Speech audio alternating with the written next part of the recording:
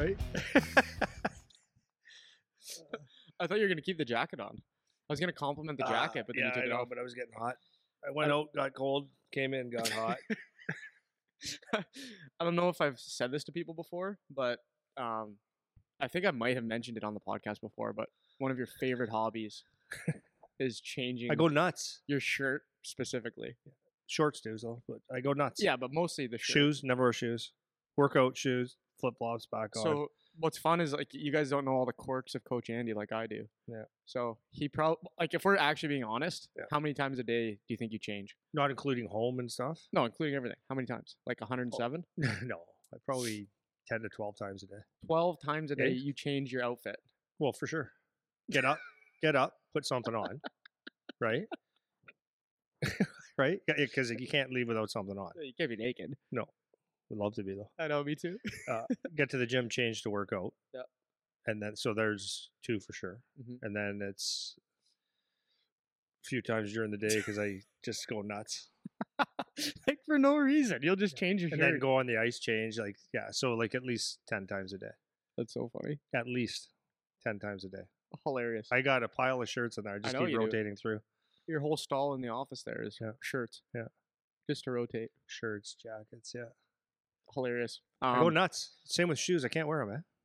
So I've been making a conscious effort to look like a human these days. And when I go out with my wife, it's like, okay, because I got like some decent clothes. I never dress up, but I got some decent clothes. Is that necessary to say? Anyways, I got some like Lululemon pants that looks nice. I can't wear them with flip-flops anymore. Jeans, I can wear them with flip-flops, but that's my go-to. So anyways, we go to games or we go out for dinner and stuff. And so I bought a pair of shoes to wear in public, and they're okay for a while. It's like if I go for a run, running shoes are applicable, but other than that, I can't wear them. So I go. But by the time the game is over and we go into the car, I'm ripping them off and I lose my mind. Yeah. And if I happen to forget and I start driving, I pull over, I lose my mind. I can't wear shoes. I sympathize with that. And then I've got some benefits to this though, because apparently grounding is a thing. It is. And I'm a barefoot guy. Right. I used to work out the only reason I don't work out barefoot anymore is because I always jump on bikes or rowing machines and stuff in the middle of it. Yeah. So it's not, I can't change shoes 5 times a workout. But other than that, I would not wear anything on my feet. I still wear them when I work out, but I went through a phase of not wearing them when I work out. Yeah. But I'm a barefoot guy too. I like on the weekend we went shopping in the States. I wore my Birkenstock flops. Yeah.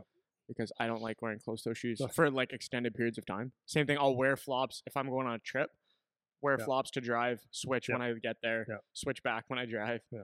I don't like closed-toe shoes. Feet get too hot. No, I lose it. Not for me. I twitch. I go like, look at me. I just twitch thinking about it. Yeah, uncomfortable. So anyways, you had something first, and I got a few things. Okay. Okay, this is a big announcement for all those listening. We are going to try to do a live event. We're going to try. And what I mean by that is I need to know whether or not you guys want to come, because if you guys don't show up, then we can't really do it. So what I'm going to do, I'm going to send this out to the members first. So by the time you guys hear this, the members should have already had this. Also, I think there might be an issue with some of the emails going to members. So check if you get or if you have everyone has a spam folder. So check your spam folder, because sometimes emails get redirected there if it's like a mass email. Or some people have like spam blockers on, so it might block the email and stuff. Because if I'm sending it to many people at a time, it might block it. So just check the spam folder, stuff like that, for emails coming from us if you are a member. But all of them, you guys will have kind of like an advance notice of this. You'll have already seen this before. Everyone else hears about it. But I'm going to put a survey link in the description of this podcast. I'm going to send it out to the members in email that I sent to you guys, because I want to know if you guys would come. So we're looking at doing our first one in Hamilton, Ontario. That's potentially where it's going to be, or somewhere around that GTA area. So if that's something around February is kind of the tentative date that we're looking at. So if you guys are interested in doing that, I'm going to have a survey link just to see like if there's some flavor for it, if like there's some response and you guys would actually want to show up, because we would love to do that. We're thinking of kind of having like multiple speakers to it and making it more of like a seminar style or conference style day.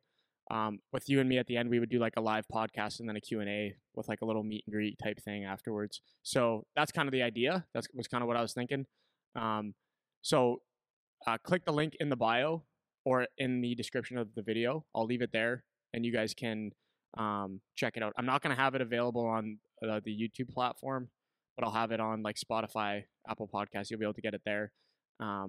So go click that to let us know if you would come. And if you don't live in that area and that's not convenient for you, if you live in Calgary, if you live in whatever, it would still be nice to get some feedback from you guys, just to see, like, because if there's a whole bunch of people in Calgary or a whole bunch of people somewhere in the United States of America, then maybe we could make that happen too. So that's what we're looking at first. But I need the feedback, because if you guys aren't interested in doing it, then obviously we can't do it. But it's looking like we could logistically be able to do it. So the question is just going to be whether or not you guys feel like coming. So I need some feedback before we actually plan it out. So that'll be an option down there. Members will have an advance notice of getting tickets and whatever. So we're going to prioritize giving it to our members first. So if that sells it out, that sells it out. So if you're not a member and you want to do that, then we'll get you advanced notice on that if it ends up working out. So that's all I have to say about that. Hopefully that works out, because that'd be super cool. Anything to add about that? No. Great. Okay. No. So you have some things to share. Yeah, just a couple of things. So I think, you can mull this over, not mull it over, but I think you can glaze over this stuff. I assume in the United States of America they do the same thing, because it's the same D-Day and all that stuff. But over the weekend there was the OHL games had the ceremonies before games for the veterans, right? Yeah, Remembrance Day. And it's so easy to, and I guess the reason that it's somewhat close to my heart is because I've done a lot of studying on studying more on the special forces, and you can have opinion on all that stuff, but like veterans, for me, my grandfather was a veteran, and he, when we're kids, like he couldn't talk about it, right? We would ask him a question about it, and he would just go into this stare. He could not speak about it because he was in PTSD. Well, probably because he drank like all the time. Yeah. No, like he was like apparently he was a special force guy back when it was the first special forces. I don't know how true that is, because my family's like all over the map. Mm-hmm. I don't even know. So, but anyways, no, I'm being really honest here. And he had brothers that were in there, and I really do appreciate the effort that the OHL, and I'm sure in the NHL does it too, but like I'm just talking in Canada here, the effort that they put in to remember these people, because I think a lot of the times we do forget. I remember Don Cherry a few years ago was basically got fired or got in a big thing about the poppy, a simple thing that Canadians can wear to remember our veterans. And, some do, some don't. And, I get it.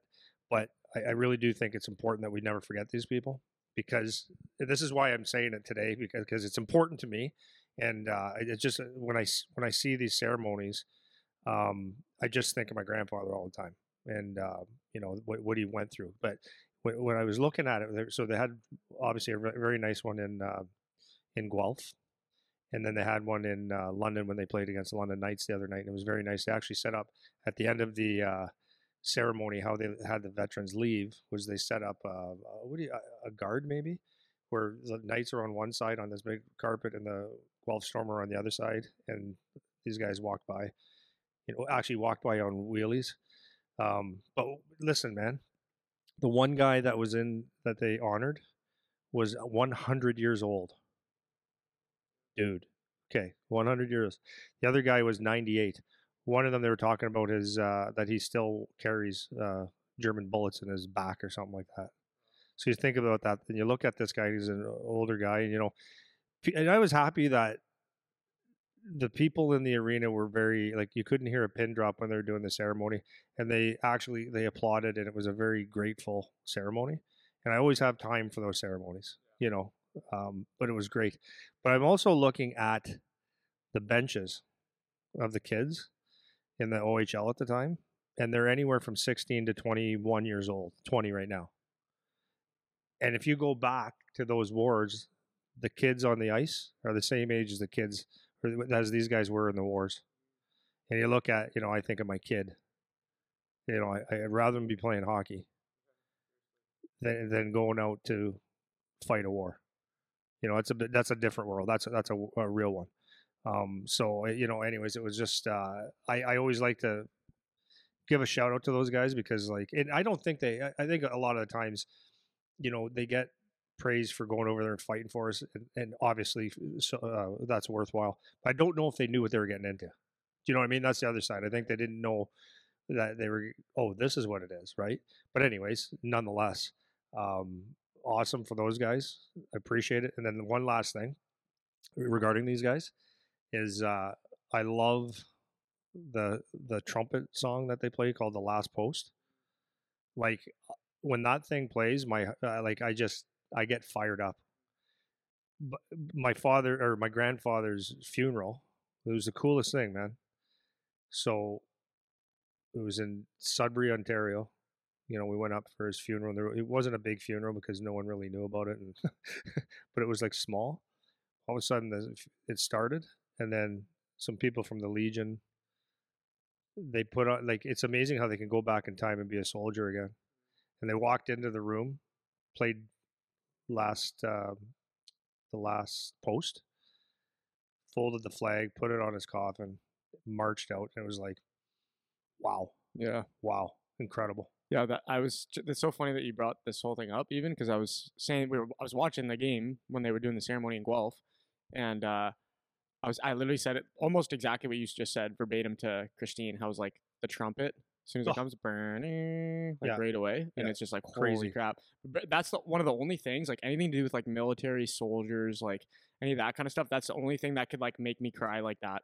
Like just bring a tear to a glass eye, as you say, right? So that stuff I love that too, and it's crazy because everybody has like their opinions on all these things going on like in the world right now, but at the end of the day, it's like people are literally out there killing each other, man. It's like we are so sheltered from. I can't even speak to. I don't want any part of it. Well, and my thing is like, for everyone that has their opinions one way or the other, it's like we have no perspective on that. Like that has never happened here. Like even when the world wars were going on, like it wasn't here. Like we're so sheltered from that. We're generations removed from that kind of thing. So I have so much respect when any of that kind of stuff comes up. Like I got all the time in the world for that. Like any day, talking about that stuff and trying to reflect on what is actually happening or what happened or whatever. I like learning about it, and I have so much respect for it. Same as you. So it's funny bringing that up. Yeah, I know you had a grandfather in the military too, in Europe, right, in Italy.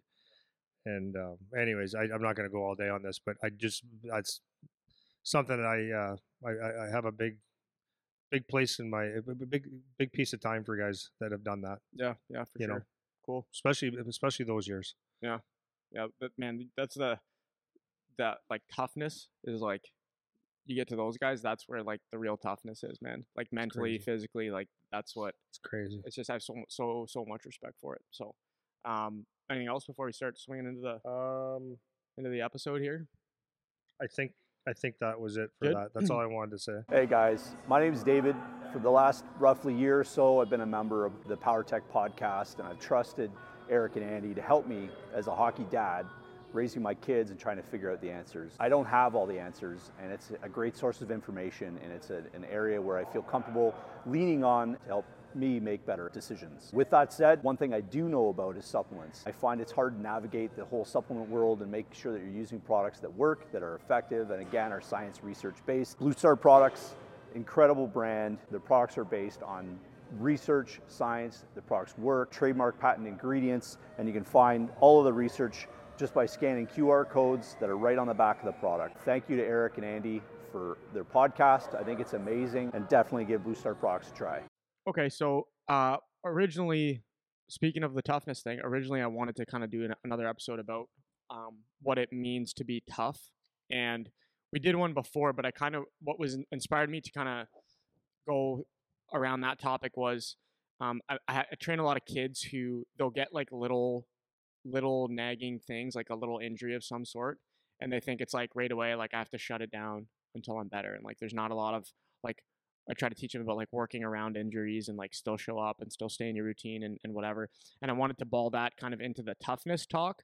But then I was having a conversation with one of the members again, and he was saying that a popular topic that he's noticed with some of the parents around the, let's say between U10 to U14, 15 age is body checking.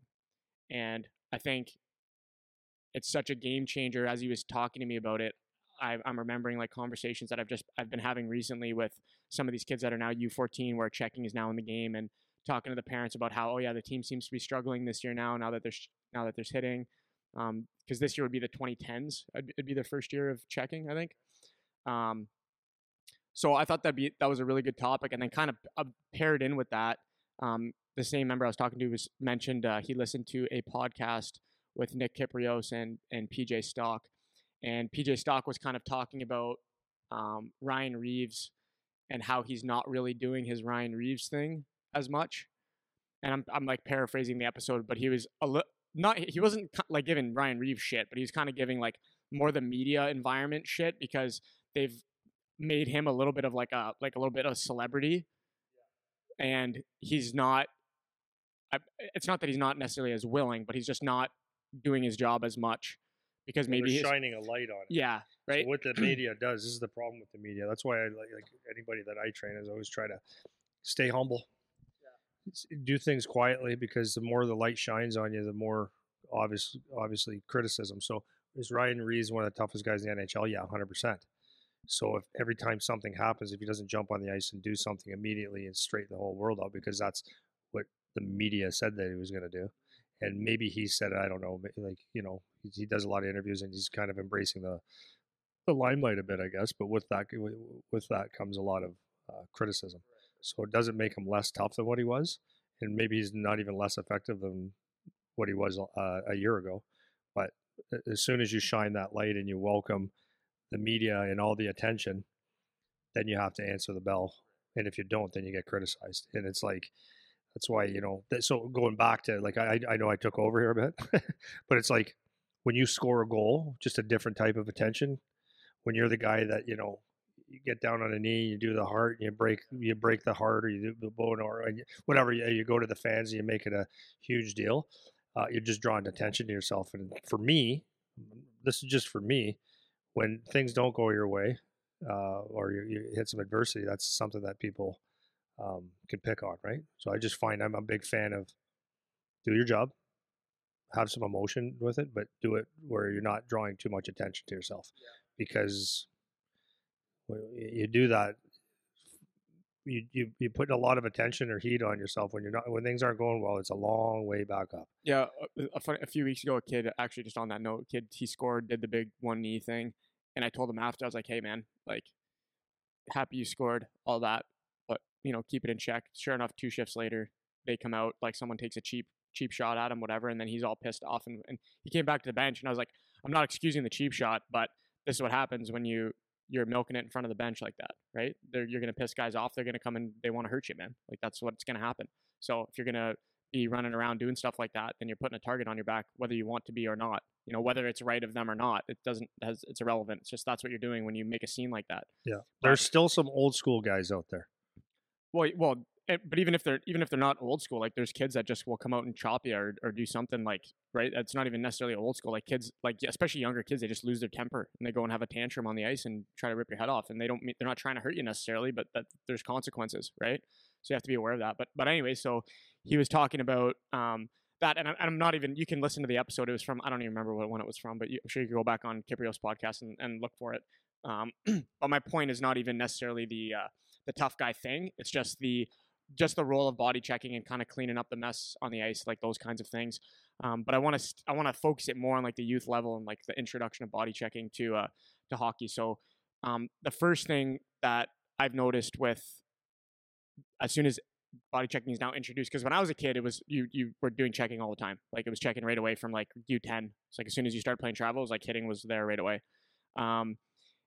And so I kind of want to talk about maybe like first get your perspective on like the role of body checking, like what it does to the game, and what kind of like changes you can expect to see at whatever level you start to have that implemented. Like obviously we focus more on like the AAA level, but what elements does it add to the game, and how does it change things?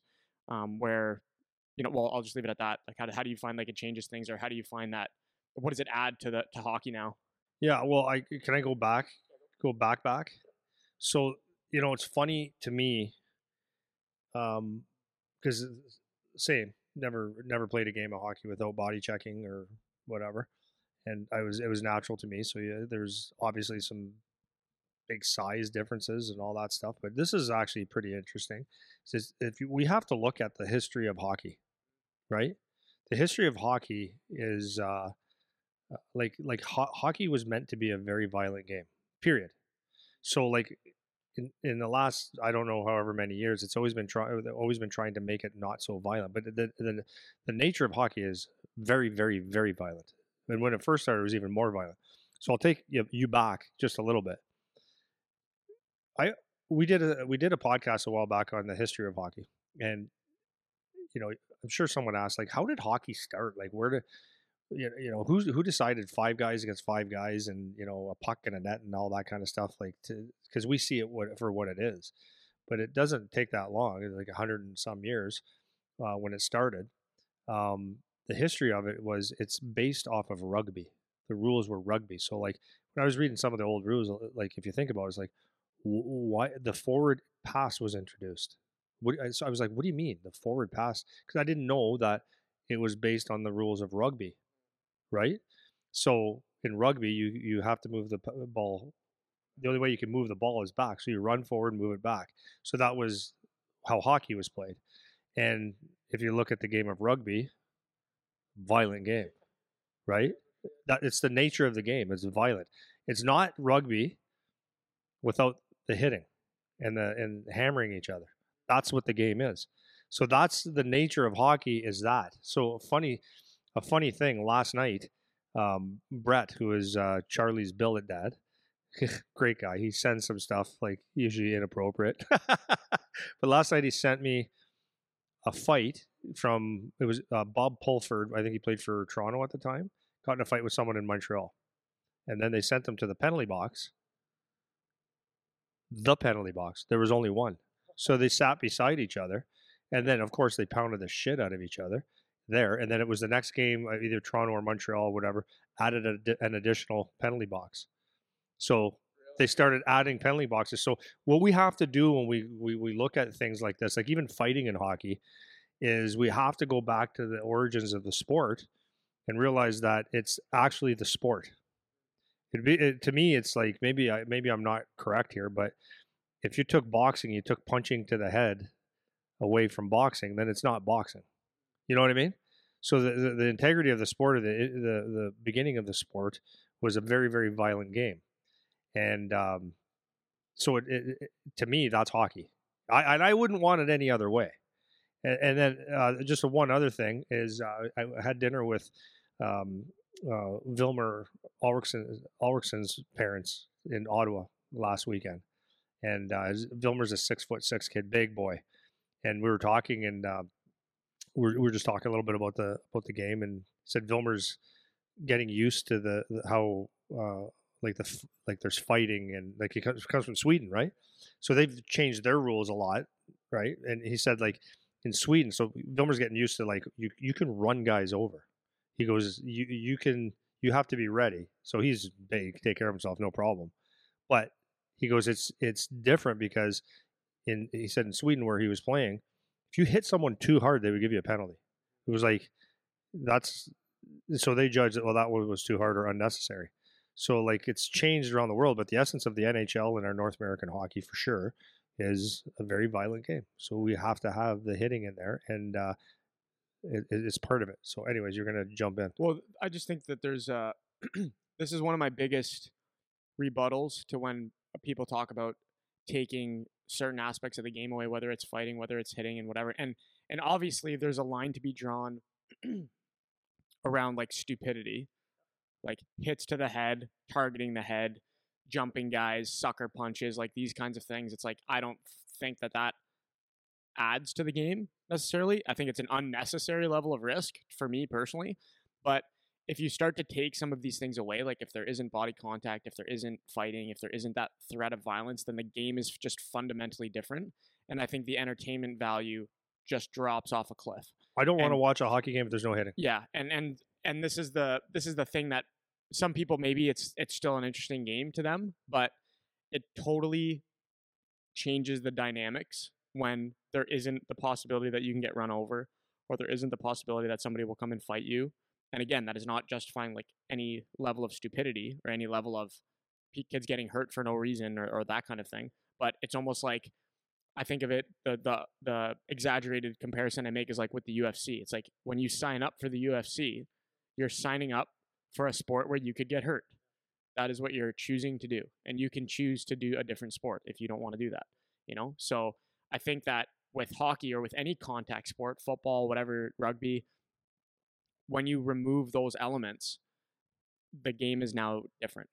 And when you just talk to kids, like I have trained a bunch of kids that are 2010s, and they're talking about now like how different it is when a guy can come and run you over. Even though all of them are in their first year and not a lot of them know how to hit or not a lot of them understand different things about that we'll get into later about hitting, they're still just like, things are different now. Like it's just it's a totally different mindset than when you can just freewheel around with your head down and no one's going to come and crank you, right? So to me, I think the biggest thing that it brings to hockey is just the entertainment value. Like people for all of evolution have been watching violence.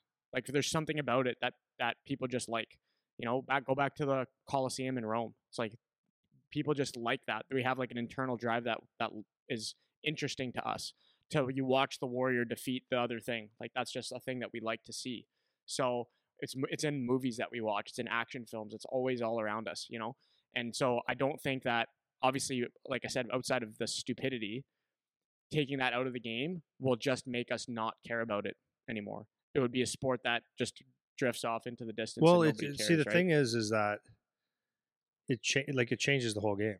Like this is, I mean, I will go back to, or maybe we'll get to this later. It changes the game because, keeps people honest. Like, no, it's not even the fighting, just knowing that someone could hit. Like when you play on a team and you know someone's like a heavy hitter, some guys don't want to play.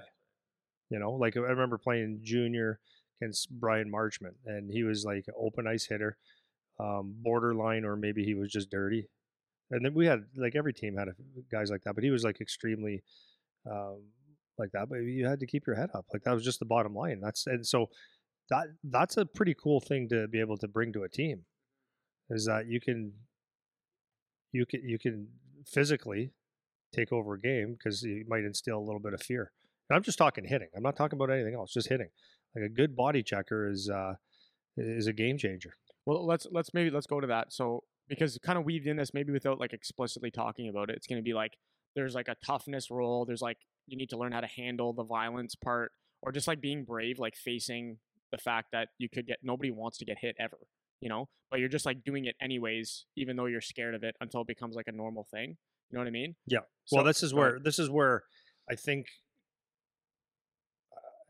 we're in a different world.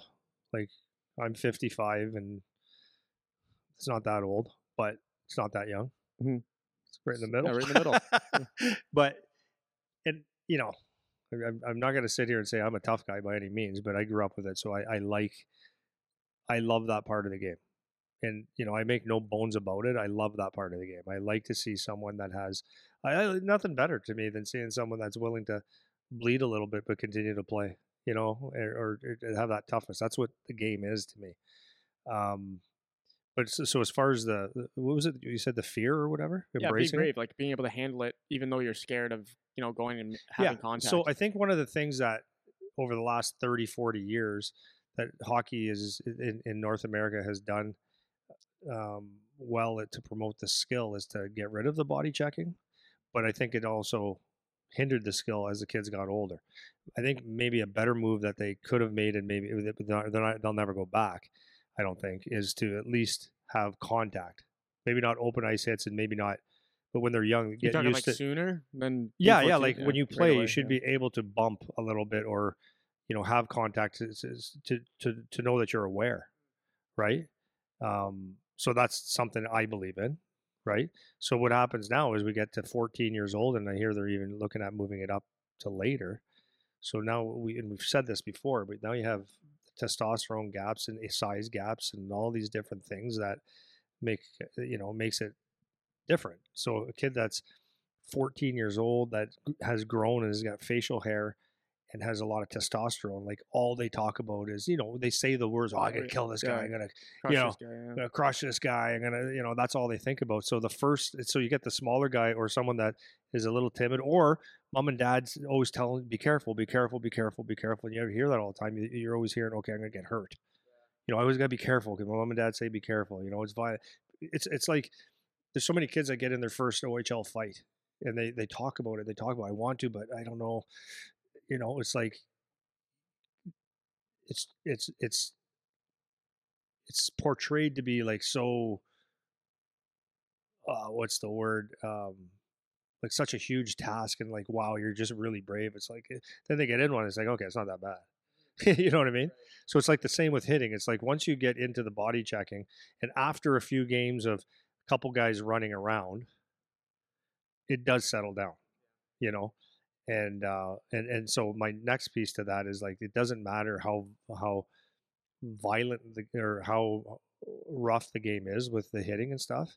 I always still believe that the kids that have played with their head up survive. Kids that have a little bit of defensive tactics survive. And it's one of these things that I don't know if you can necessarily teach someone to be brave. Like, I think you can. Yeah, I don't know if you'd necessarily, like, to a certain extent where it's like a warrior mentality. But I think you can teach. Well, I've seen kids that they don't refuse to get involved in the contact stuff. So it's I would agree. I think, but my experience, at least, with like when kids are scared of things that they don't necessarily have to be scared of. But even if it is something like contact where they have to be scared, like right now I'm thinking about the treadmill. It's like 95% of the kids will end up doing it, right? You get your 5% where it's like, nope, not doing it. But like, there's probably deeper issues there. But for most kids, I find like if you volunteer, like get them to volunteer themselves to try, then they normally overcome that kind of stuff. But I know just one thing, because I know we're gonna get pushback, because last time we talked about toughness, people, they like fling like the research out because they've done like studies on like physicality at younger ages and whatever. And so I just, before we did this episode, I looked up like just some, not I didn't do like a deep dive in the research, but I just looked up, like I looked for like 5 different studies that go one way or the other, and most of them indicate like the later you introduce body checking, the less injuries that occur, obviously, right? So if we start at U14, then obviously less kids will be getting hurt. But then beyond, before that, yeah, well, yeah, no but shit. Then, right? But then beyond that, they've showed that having body checking earlier doesn't reduce injuries later either. So I've seen studies that show that. What does that mean? So okay, so like if you're 14 years old and you start body checking, or I'm 9 years old and I start body checking, when we're 16 years old, there's no reduction in injury either way. So if you have it or don't, doesn't matter. It doesn't matter. Right. So, but obviously, like there's limitations to that, which is my pushback to people's pushback, because I've seen what the studies say. I've seen like some of the research stuff. I've seen what they've looked at, and that's fine. But obviously, if kids are hitting earlier, there's chances that they're going to get hurt earlier, right? And maybe it doesn't reduce risks of injury later by having it earlier. Maybe that's true. But what I'm looking at when I'm thinking of this question is how are the kids learning to play? That's what I'm thinking of, which is kind of in line with what you're saying. It's like when you're 9 and 10 and you can get bumped around a little bit, like you have to be paying attention more. And it's a skill. Yeah. So it's like, I just think long term, if we're not just talking about, because if there's no issue either way, it's like you're signing up for a sport where you can get hurt, man. Well, my issue is like, so my pushback is like, for me, I don't like it when people say that it shouldn't be as violent and shouldn't be as rough, because that's what I signed up for. Right, exactly. I was 4 when I started playing hockey, and I broke my collarbone that first year. I got a cut across the nose because it didn't get, we didn't have face masks, and I had a black eye because I took something across the head. I didn't so that's what I signed up for. I thought it was awesome. Not that I broke my collarbone was awesome, and I saw guys do that same thing, but that's the game I signed up for. So I don't like it when someone tells me that that's not what you're supposed to like. I like it. Like if someone boxes, you can't tell them you shouldn't do that because it's not good for you. It's like, but I want to. So for me, like I don't like any of the pushback. Like this is where I push back. It's like I don't like you telling me that the sport that I love is not the way you're supposed to love it. Right. Do you know what I mean? I agree. Like because like now we've I don't want to say we babyfied everyone, because I think there's a lot of good steps in it. So you know what I mean? Like I think there's a lot of good steps that that there's more kids that get to play. so it's all good. But like for me, I want the contact it. And trust me, I'm not telling you I was the guy going out there running everybody.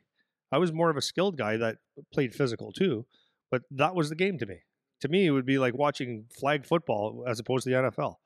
I like the NFL. Right.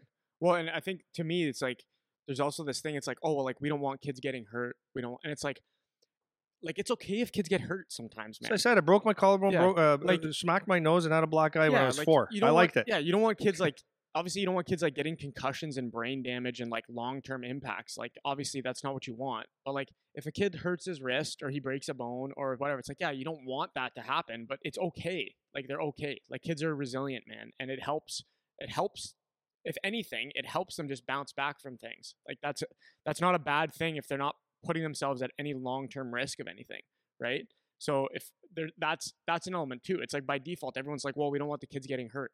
It's like kids need to get bumped around, man. It would do kids some good to like learn how to That's deal with just that kind my of stuff. thing is then like that's what I don't like is like what percentage of the people that play are making that decision. Because I know all the guys that I played enjoyed the physical contact of the game.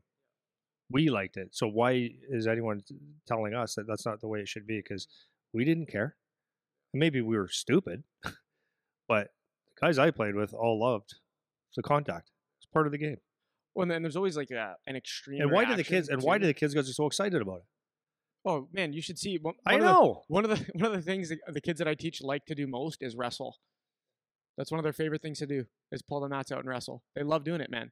And that's what I'm saying. There's like a nature to it. There's a nature to it. But you know, I just find there's always extreme reactions to this kind of stuff. So people will, as soon as there's one like freak thing that barely ever happens ever, it's like the reaction to it is, okay, everyone's bubble wrapped now.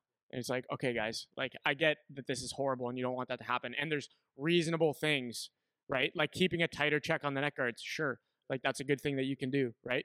No, I don't really know what the deal is with mouth guards either. Like I know like some people say that they're good, they help concussions. Some people say they don't help concussions. I don't actually know, but if they help concussions, yeah, keep a tighter check on the mouth guard. Like that's fun. Those things are reasonable.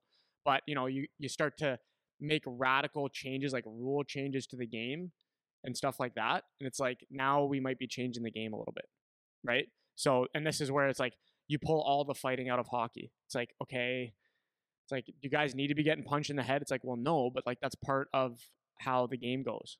Like that's the how history the game of goes, the game. you know. And then the same with hitting. It's like you obviously you take out the cheap shots, take out the blind sides, take out the slew foots, like all that stuff makes perfect sense.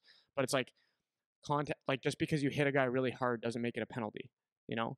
It's like that's just part of it, man. And you don't want that doesn't mean you want guys to get hurt. Yeah. But anyways, But of course, as you said, I'm not advocating for some guy running around like an idiot trying to separate every guy's head from their body when it's the purpose of hitting or body contact is to separate someone from the puck. That's when getting the essence getting the of it. goons out, like the 1985 goon line that comes out, you know, the slap shot.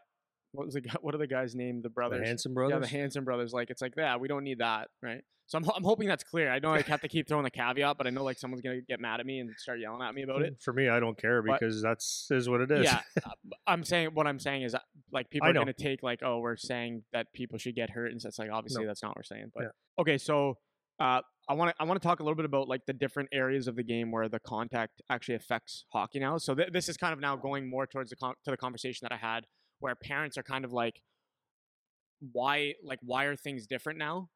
So I'm thinking of one team that we have locally, their first year hitting, and they are struggling off the start of the year where last year they won the championship of the league. And they're kind of like trying to refigure out playing because now there's hitting. So I want to talk about some of like the actual areas of hockey where the contact makes an impact. So I'm just going to list them and then you can kind of pick and choose or just throw comments on it. So obviously just the general physicality goes up. So you go from like bumping into each other and stuff where guys are actually now trying to hit you. Putting yourself in better positions, playing along the boards, importance of being strong and being big, being aware defensively, obviously the role of discipline and penalties, And then there's like a safety aspect to it as well, right? For like player safety that now, so those things kind of come into play now when you start to implement the body checking stuff. So the big thing for me, I think the big ones of that list are strategic positioning, like yourself, playing, and then with that is like playing along the boards. Those are the two big ones that I want to start on, where it's like I'm picturing myself right now like being a winger as a forward, where it's like you get the breakout pass on the wall, and the D's coming down, like that's right away where my head goes to. Like what a shit play that is, like what a shit feeling that is, where it's like you get it, you got back pressure, you got top pressure, and you got middle pressure, and it's like I'm just gonna get smashed here or something, and that panic feel. So maybe talk a little bit in that area of just like either positioning yourself better, it doesn't have to just be on the boards, or like that board play type of thing and how that changes the game. Okay, so first, before that, the number one thing is, this is why when I do my clinics, as simple as it sounds, I force kids when we do our stick handling drills and everything, it's head up, head on a swivel, head up, head on a swivel. And that is so that you can see the game. You can see it in front of you, beside you, and you're always aware of what's going on. So even without hitting or body contact, it's important that takes place, because you can see layers of the game. So if you come up, like even if you collect a pass and you're looking down and then you look up, that split second seems like a lot shorter. Whereas if you can learn how to look, see where the puck's going, and collect the puck with your head up, the game has slowed down. So it bought you time to make a decision. That's without hitting. So that gives you time to move, see guys that are open, see guys that are coming at you, see layers of options that you may have, right? If you're carrying a puck and your head is up, then you see patterns in the game. You see, you just see the game differently. So having your head up is my number one thing, is learning at an early age to have your head up, head on a swivel, or eyes always looking, and yeah, so that things just don't happen so fast. So that would be number one. Number two would be, okay, so you want to take something about like on the boards or whatever. Okay, so number one, your boards are actually your friend, not your enemy. So it's when you get away from the boards a little bit is where it becomes a little bit more dangerous, I guess, or painful if you get hit hard. But definitely more dangerous. Like number one, if you're tight to the boards and you're absorbing that check a little bit, providing a guy doesn't come straight to your head and crunches your head, or But the tighter you are to the boards, the safer you are. So when you get away, you get hit once hard, you get hit to the boards again, and that's where things are a little bit more dangerous. So that's that. So what was the other one? Well, I want to just jump in on one, because there's an element too, like, because we're talking about even like saying like provided that the guy doesn't like cheap shot in the air or whatever, but people still do that. So there's also a thing, or worth mentioning, like putting yourself in the position where the boards are your friend. So like I remember I have if you guys ever meet me in person, I have a big scar right above my left eye here from getting hit from behind, like 2 feet off the boards. And I got hit, my visor went up, and my eye smashed the corner, right where the dasher is. And yeah, the guy hit me from behind, but I was also 3 feet away from the boards facing the wall, not putting myself in a very safe position, right? So yeah, on the one hand, asshole.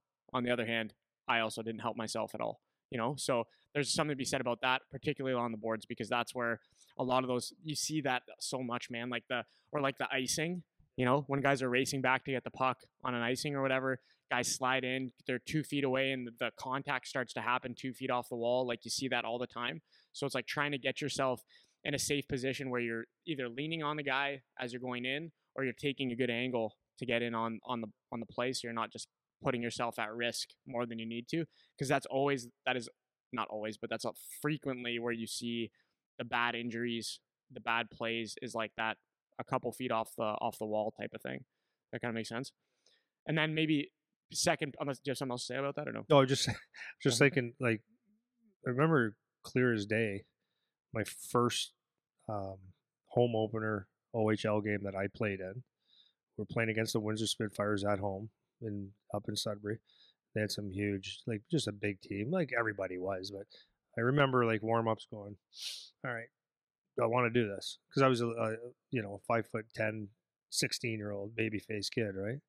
And it was like, okay, let's see if you want to do this. I did this for a few games, but I remember just distinctly coming. I'm a left-hand shot coming down the right side. I think it was Glenn Featherstone, played in the NHL a little bit, so I was coming down with some speed.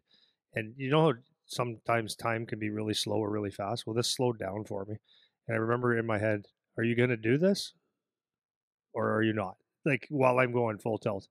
So I took the route nice and tight to the boards, kind of like just chipped it by. And he went to hammer me and I was slipped through. Got a little piece of me, but I slipped through. And it was like, I learned to do that. And I learned that was a lot better than trying to cut to the middle and beat someone. But I knew that if I could do that, like the worst that's going to happen, he's going to tag me, no big deal. Second thing I'm thinking about, so that was like a really good learning experience, like at a very high level. The second thing I was thinking about was I wish I would have learned this when I played. But when I played, if I was going for like an icing or going first in the corner, I would go there full tilt. I would never slow down. Whereas I watch guys now, which is actually smart, they try to be, they get in a position where they either get in front of a guy and they put the brakes on, and because it's easier to, you could take a hit better when you're stopped in that situation. That's what I was saying about leaning on the Yeah. guy. Like you get in front of him, hit on the brakes, and you're kind of back pressuring onto him. Yeah, and then you'll see a lot of guys let a guy go first so they can get pressure. So it's there's a skill there. So my suggestion would be, if you want to know what I'm talking about, just watch junior college or NHL games and watch guys approach the corner. Watch how guys slow up, as instead of going with total speed. So it's just a tactic for being safe, I guess. Just a thought. I wonder, this may be totally useless, but instead of, what if they took the boards out of hockey? Or then it'd be soccer. Or no, or it'd be like football. Yeah, had like an out of bounds, where it's like maybe there's boards, but it's like there's a out of bounds line and then like 10 feet and then the boards or something like that. Would that be? Do you think that would be better or worse for those kind of plays? I like hockey the way it is, man. You like it? I like it. I like it 20 years ago. I like it. I've never not liked anything. This is what makes the game so awesome, is that it's skilled, but you can be skilled. And this is the thing, to go to your point about there's a change in the game when kids go to U14 or whatever, the hitting starts. Yeah, that's exactly the change of the game, because now I don't even want to make it sound like it's a goonie but you're accountable now. Like the equalizer is the physicality. So the kid that could dangle and all that stuff, it's good, but now you have another element, and that's what the game changer is, big time. For sure. I have another thought about even the equipment too. Yeah. Do you think, like, because now how hard all this equipment is? Like, remember everything was leather before? Yeah. Was that better or worse? I liked it way better. Was it better? Yeah. Although I remember elbow pads. Elbow pads, I like that they're a little harder now. I don't like you can bust someone's head right open, but if you came down hard, you'd always have bone chips. Yeah. You'd have these that floaters. That happened to me. I used to have swollen. Oh yeah, that happened almost to me like on the that. left. Yeah. It always have those bone chips all the time. So that's the one thing I think is good. Yeah. But the other equipment, I mean, yeah, I think it's, because then you're less inclined to, like, you have to be more. It's kind of like, I think of it with like bare knuckle boxing. The difference between bare knuckle boxing and boxing, because now you can, without the glove, you can hurt your hand, right? So it's like when you're going to hit somebody, it's like, yeah, I want to go and crush it, but like I could also like hurt my shoulder now because I don't have as much protection around it necessarily. That's kind of where my head was going with it. Yeah. But I never found that. Like I used to wear the Coopers, and they were just like little cups, and there was nothing really here except for. I don't find that's what kept the shoulders from getting hurt. Maybe I'm a meathead. But it's not even the fact that the shoulders would get more or less hurt. It's just the thought of like, I'm less protected now, right? So like, let's say the incidence of like shoulder injuries are no different, whether it's a harder shoulder pad or not. But in your head, you're more. I would think you're more likely to just resist because you know that you're just more exposed now. Like you don't have as much. It'd be like going into going into a house when you don't have the bulletproof vest on when somebody could shoot at you. It's like you have the vest on and you're more confident going in. If you don't have it, it's like, maybe I'll just take an extra second here or something. You know what I mean? But anyhow, second part. So along the boards is a big one. And then the second thing is kind of like the open ice stuff. Yeah, that's the part where you need to have your head up. Yeah. So let's talk for people who don't know any different, because I remember I broke my arm one year with this exact thing. Suicide pass up the middle. Guy stepped up, blew me up. I was probably 12, maybe 13. It would have been, grade 7. I was grade 7, I think, actually, when that happened. So it's the same thing we were already hitting. And I still remember everything about it. Remember all of the entire timeline, the time slowed down, everything. I got a pass from my buddy when I was skating up straight, and the guy just stepped right up. It was right around the center ice face-off dot. Boom. Done. Broken arm. And so anyways, let's talk a little bit about that open ice play. So maybe we can talk about, as guys giving passes, as guys receiving passes, maybe like the angles you're taking or the head up thing, or however you want to, throw some guidance on the more of the open ice play as opposed to like the board stuff. The open ice is like, for me, it's this is just a comment or an observation. Maybe it's a fact, but I believe it's something that is learned or it's not, and I think it's because of possibly hockey IQ, because it's the awareness, right? I find typically smart hockey players do not get hit open ice quite as often. Now, there's some dirty ones that happens, but I find if you have a pretty good IQ, you won't, because right, if you're young and you see the patterns, you see what could be dangerous. Like, you see that at an early age, you'll know when there's body contact, right? So you're definitely never. You just don't want to be cutting through the middle, looking backwards to get a pass. Well, sorry to cut you off. Let's talk more like maybe from the coaching side or from the parenting side, more coaching, I guess. Like how, because kids don't know, right? So it's like, this is kind of where I think, to your point earlier about playing where you're allowed to bump a little bit, could be useful, because kids will naturally figure out, like, oh, if I skate like this, I might get bumped, and that's not fun. But what about like the teaching of like running certain routes, or because this is such a weird thing, because like even in our shooting camps, like we'll do a warm-up drill where it's like they pass to us, they go stop at the red, turn the other way, just as to warm up. And it's amazing like how much of them don't understand like routes to run. And I don't know if it's like, to me, it seems like that should be taught like right away, like when you're 10. Like it seems like you should have a clue about that kind of stuff. Like how are you 13, 14? And this is where maybe the kind of to my point of what I was saying earlier about, if you don't have hitting in earlier, you can get away with bad routes. Like you can get away with not being in good passing lanes. You can get away with being up the ice too far and looking back like this. Like these are things that I feel like you can get away with more. So like from a coaching standpoint, like what do you think more about that kind of stuff? I just think that goes back to your coaching about teaching, like from day one, having your head up, like teaching that number one thing. And then obviously when you're doing like, let's say you're just doing a simple belly up play, like a passing drill or whatever, is like teaching them why. Like it always comes down to why, right? If you're running drills and you don't teach them the situations or what could potentially happen or how this is a benefit to you, then the kids aren't going to necessarily know. They're just doing drills. So that's why I think it's important to, when you say, let's say a center swing, like it's a D to D and a center swing. I think it's important that the coaches explain to them that you need to take good angles, that you get nice and deep so that you can be a pass option. But you're also, as you're curling or coming up the ice, you see what's coming at you, as opposed to tight turning it up the middle, looking over your shoulder. So like those are habits. It's wingers coming down, getting your ass to the boards, not just cutting to open ice just because it was safe at one time. Because I think it's a responsibility of the coaches, the best they can, is to teach those like fundamentals that people don't necessarily see as a skill, right? But I think that's where, like, for sure, that's where it starts, because obviously when there is contact, and then you're going to pay a little bit of a price for it. But I think that part is keeping your head up, and then the next part is always, like, everyone I've ever trained is I've always said, like, if you don't have the puck, just don't skate up the ice like nonchalant. Like, two hands on your stick, like, especially if you make a pass or you're getting puck or you make a play, it's get your stick up.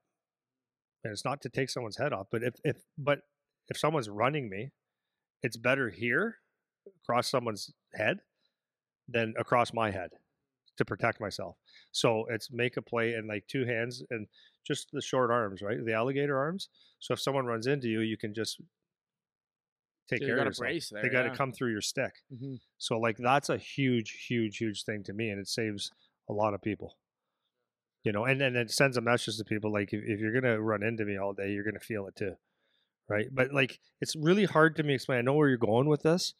Like how do you teach the common sense? But like I don't know if you can, but I know it definitely starts at a young age because I don't want kids to learn the lesson of coming through the neutral zone with a puck or looking for a pass and learning it that way.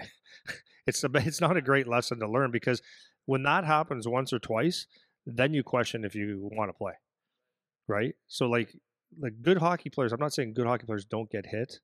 They do because that's part of their game, or it might even take a hit to make a play, or it's just part of their game. But I'm talking about getting hit unexpectedly. You should always know that that threat is there. So the teaching of it, it's like teaching routes and teaching how to take passes off the boards properly. You know, when you're cutting to the middle, make sure you have like the proper routes, not just straight across looking back. Yeah, and you can like these are things you can drill too. Like I saw a video the other day about a coach was teaching kids how to get in shooting lanes. So they took tennis balls on the ice, and they were just like get in the lane, take the tennis ball, and then they slowly build it up to where it's a puck. And like you can actually get hurt with the puck now, but at least you're not nervous for no reason because most of the time you block shots and you're fine. You know, you get the odd one off the foot or whatever, and it's like, yeah, that one hurts. Maybe it's bruised, whatever. The real odd case, you might break a foot, you might actually have a more serious injury, but for the most part, you're gonna be fine. I think the same thing is with hitting. It's like you can practice those picking the puck up off the wall drills for the wingers with a D coming down, right? And maybe they don't necessarily engage the contact, but or maybe they do, but just the fact that they have to know they're there, there's like an awareness that starts to happen. Yeah, you know? so you like 100% you work that skill of picking pucks off the wall, hard ones, soft ones, knuckleballs, bad angles and stuff. But experiment with if should your forward that is taking a rim or whatever, should he be closer to the D or farther, depending on what you want, right?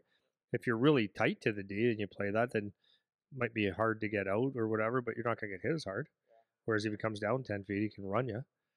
But then you have time to read. So, you know, but like forwards are no different than a D when they're getting a puck off the wall. They have to do shoulder checks and find out where everybody is. Yeah, right? This is where you can. But that should be a habit. You got to create that habit, right? Because now you can coach it from both ends too. It's like you can say, okay, winger, like you need to be better here. D, don't throw a grenade at your buddy. You know, so it's like now you can coach both things because now the winger is going to be like, dude, would you piss off? Like you're getting me killed up here. You know, and I remember that. I vividly remember that not being taught until I was like 17, 16. That those picking pucks up off the wall with pressure, like I never did that drill, you know. And I feel like there might be an element too of like coaches now can get away with not teaching that stuff for longer because there's not hitting until they're U14, so you can get away with poor habits. But like as a coach, you should always be framing it for actual hockey. Like as we always say, when you're doing any skill stuff, it's like you have to be teaching it at least a good portion of the time. How is it going to be in the real game? You know? Yep. Well, it just reminded me. When a kid's playing hockey, don't ever, even when there isn't contact, don't ever think that you're safe. Like I don't mean it like in a real scary way, but don't ever think that someone might not run you because it could just happen. And that's why I say, head up, teach that big time, head on a swivel, and number two, stick ready to go. So, Toronto Maple Leafs rookie camp this year, kid from Sweden or Finland, whatever, I think it was Swedish kid, came up the ice, head down a little bit, and it's a rookie game, so you're not supposed to get hit. And Dillingham, open ice hit him and blew him up. And it was like, what? And people were complaining, like, it's a rookie camp. What's he doing? Oh, the guys were trying to make a contract. That's what hockey players do. No, but I'm not trying to be funny. Like this is the point, is that if you don't always, even in practice, if you don't always have your head up and be willing to protect yourself, something can happen. Yeah. But just reminded me of another story. I had a guy in here yesterday. He plays junior, and he said that he got in a fight on Friday. And I was like, "Oh yeah, how'd it go?" He goes, "Good." It was like more just like a wrestling match. He goes, I didn't really want to fight him. Like, he's 21. Like, I didn't want to fight him. And I was like, what does that mean? He's 21. Like, why is that? Why is that a thing? And it's like the idea is like, oh, you're way older. Like, how could you fight a 16-year-old? Or that's like the point. It's like, bro, this is hockey. It's like for the rest of your life, there's going to be an age gap.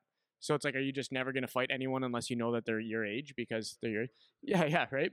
So it's like that it's the same kind of thing. It's like you just need to be ready for these kinds of things because you never know who the guy is going to be that wants to come run you in rookie camp, and you need to be ready for that. It's part of the game, right? If you're serious about playing, you know.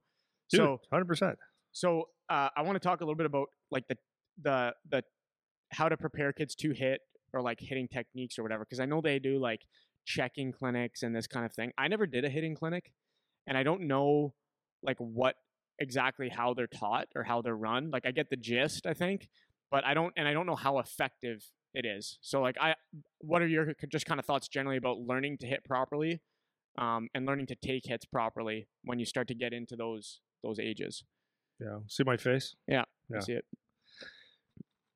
My face is saying, like, I look like I'm weaned on a dill pickle, right? Because this is the thing, man. Like, I've had so many parents over the years ask about and I did a couple, and I'm like, it's useless. Mm-hmm. There's some basic principles you can teach, but what the checking clinics are. See, this is the thing. I like the fact that maybe proactively people have said, well, we should learn how to body check and take hits. Okay, that's fine. There are ways that you can teach a little bit, but the again, it comes back to what do we put?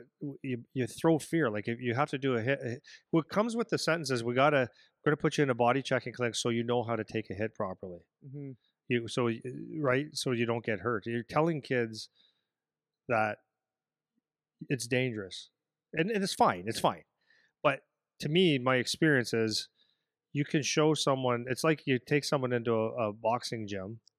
You could say, this is how you throw a punch. Okay, so you throw punches on the bag or whatever, and then you spar, and you can't find the like. No, I'm not doing that. Mm-hmm. It's I will or won't, right? Willie or won't he? Right? Are you Willie or are you won't he? Kids will go into physical battles without thinking twice, and some kids they're just not going to. Some kids naturally can hit. Some kids are off balance and stuff. And I'm being honest. I don't think you can teach that art to be really a good solid hitter. I think you can learn how to protect yourself, but it's like you got to be willing to engage. Yeah. And do it at a pace. Yeah. This is a hard conversation because like maybe like this is where I'm dumb because we always had hitting. So like I don't know if maybe I did one hitting clinic. I don't know. I don't. You know probably if I didn't. And like they came out after you or just after you. That's what I'm thinking. So like to me, it's insurance, right? Like what it is for Hockey Canada. It's a due diligence. We did insurance. We showed people how to protect themselves or what body contact. Yeah. Like is. with That's most things, it is. checks the box and whatever. The box. But there has to be a line of like some teaching. Like I actually don't know the answer. Like maybe I'm thinking when I was playing, would some teaching have been better than none? And I don't know if the answer is yes or no. No, the answer is yes. Mm-hmm. But it's not a whole clinic. I mean, you can. Yeah, so what do you do? Like, what is? Well, you can show how to roll off of checks, mm-hmm. right? Like if you're going to take contact, you show how to get tight to the boards. Mm-hmm. You show how to, what can happen, how if you're away from the boards. But a coach can do that. This is what I'm saying. Like, is this like something? So this is where I'm thinking coaching, right. Or a guy that played hockey. You talk to the kids a little bit and show them some stuff. If you're going on the board showing how to roll off of hits, right? how to absorb hits, how to use your body as the retaliate first mentality. Yeah. Right before you hit me, I hit you. Mm-hmm. So there's that, but I don't know. Like this is my experience. Okay, I'm not trying to be like No, I know. Just talk. We're yeah. trying to This figure is it out my here. experience. I've done them, and I noticed that. So like for example, like we brought bags out the one time, and some kids were willing to come down the wall, and you could hit them hard, and some kids would be coming, and they slow right up, parachute, and then you couldn't even get contact with them, and you weren't going to hurt them. 14 years old, man. But there's that innate thing that allows you to engage or not. And I'm not saying like necessarily like the kid that's not willing to go get contact won't be a good hockey player. Just he's not going to get in that very often. But I just find like I just think it's a thing. I just think it's a thing. It's just like I said with boxing. It's like some guys will go into a boxing club and say, "Yeah, I like this," and learn how to punch. Okay, but are you willing to fight? Like, and a lot of people aren't willing to fight. So that kind of like, okay, so you know how to hold your hands up. Right. And I would agree with that. Like Yeah. there's because I remember I was never the guy that was looking for like a big hit. I learned like I coached it into my game over time. Like finish your hits. It's okay to hit guys. It's okay to not go for the puck and just go for the guy, and like those types of things I built into my game. And then just because of I was above average size, so I could actually hit guys decently hard, but it wasn't a frequent thing. But it was always like getting guys' ways, like that kind of stuff. And then other guys, I never had like that timing where other guys had that timing. Yeah, that's what I'm saying. It's like for the hitters. Yeah. Hitters, it's an art. It's like being a goal scorer. You have it. Like, and you can look at a different type of body, right? You can look at a kid that's built like a fire hydrant. You could say, well, you wouldn't want to hit that guy, but if you hit him, he doesn't have the strength or the balance, or just doesn't work for hitting. But then you take the same body type on another kid with the same body type, and he just demolishes guys when he hits them.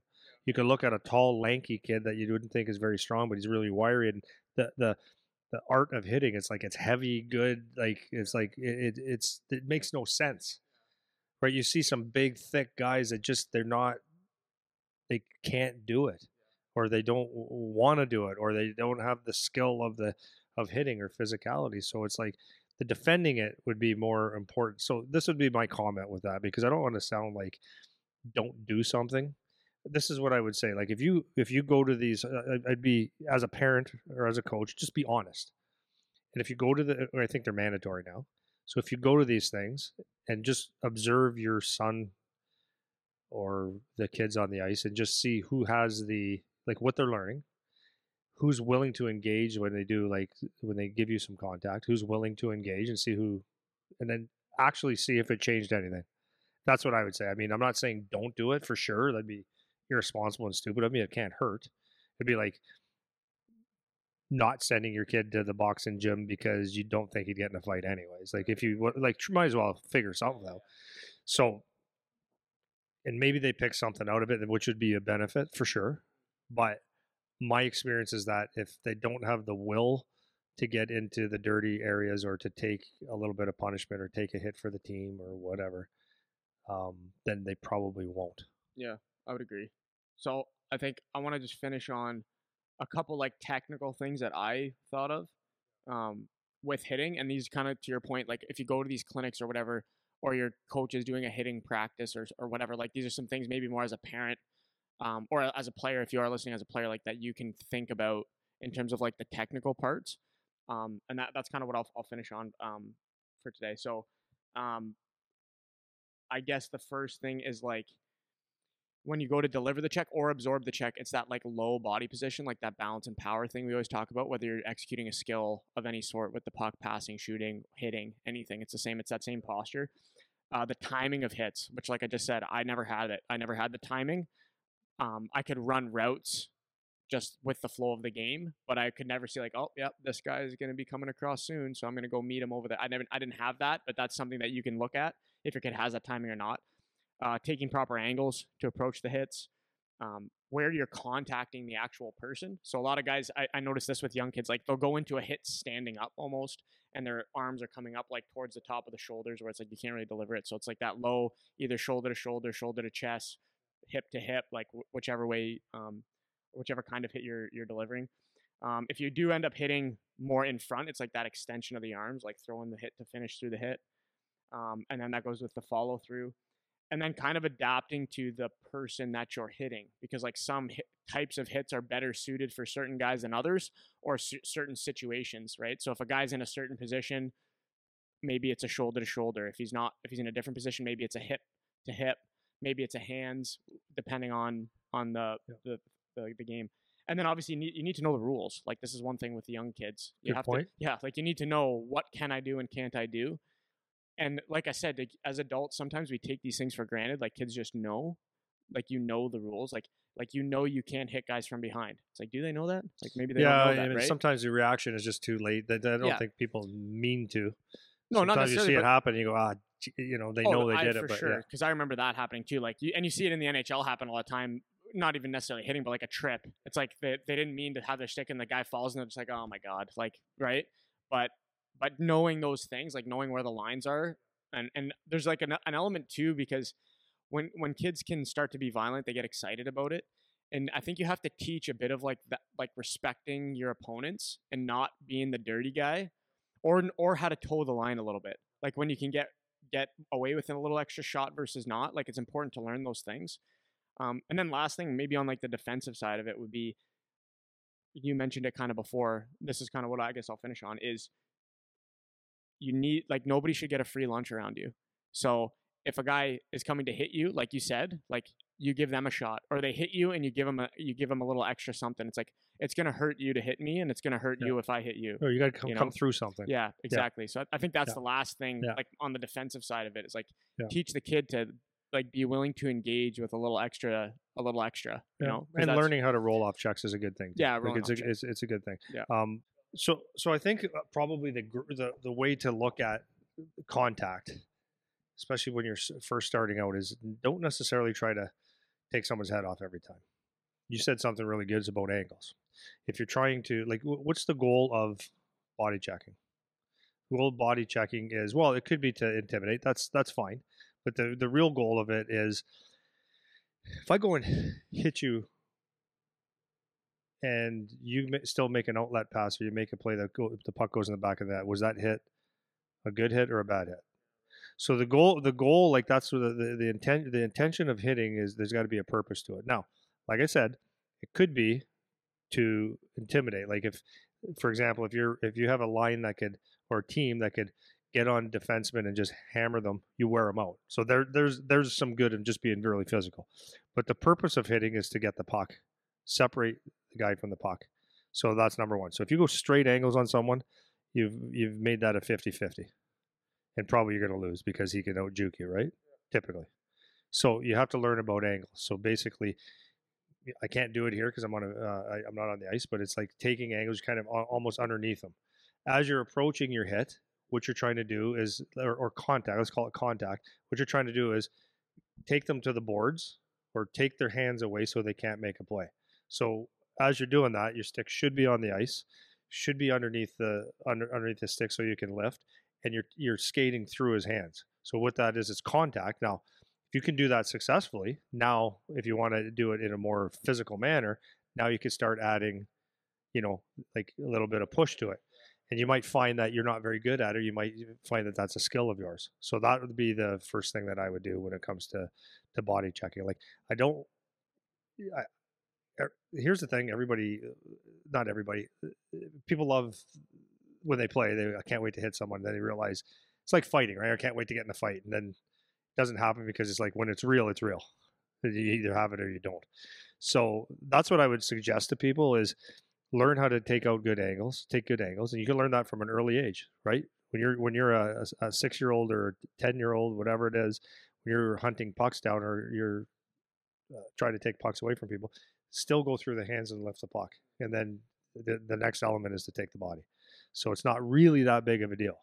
So that's what that is. And then defensively, of course, yes, have your hands up, and then the same thing when you're taking a puck is find the proper routes so you don't get out-angled. Yeah, you know what? That we probably should have started with that, like the purpose of the hit. Like we've talked about that before, but that's such a important thing. Like, why are you trying to do this? You're trying to separate the puck. That is the thing that you're trying to do. That's the point of it, So I think that's really important. And you find guys in the NHL that are really good at that too. Like I'm thinking of Bergeron, Datsuk. Normally like There's tons of guys. Normally man. like these sulky guys. These are the guys where it's like they're not throwing the booming checks here and there, but they're just always getting pucks away. They're always turning pucks over, and it's not because necessarily they're hammering guys. It's just they're getting like the thing I remember hearing when I was young was like stick on stick, body to body kind of thing. Where it's like they're getting in the way of the puck and then they're clipping out the guy to finish that play off. See, I think like I don't think I'm wrong. I think being a goal scorer at a high level is a really difficult thing to do. So when you have a really good goal scorer, true goal scorer, they tend to get drafted fairly high. And they tend to be like special players in the league, right? I also think that a real physical guy is kind of a unicorn too, because when someone is really physical, it's like they stick out for a job that they do.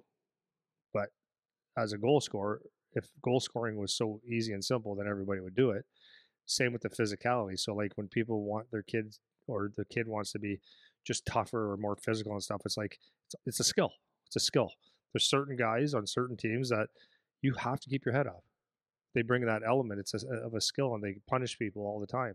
But it's not every guy does it. But everybody has the ability to be physical.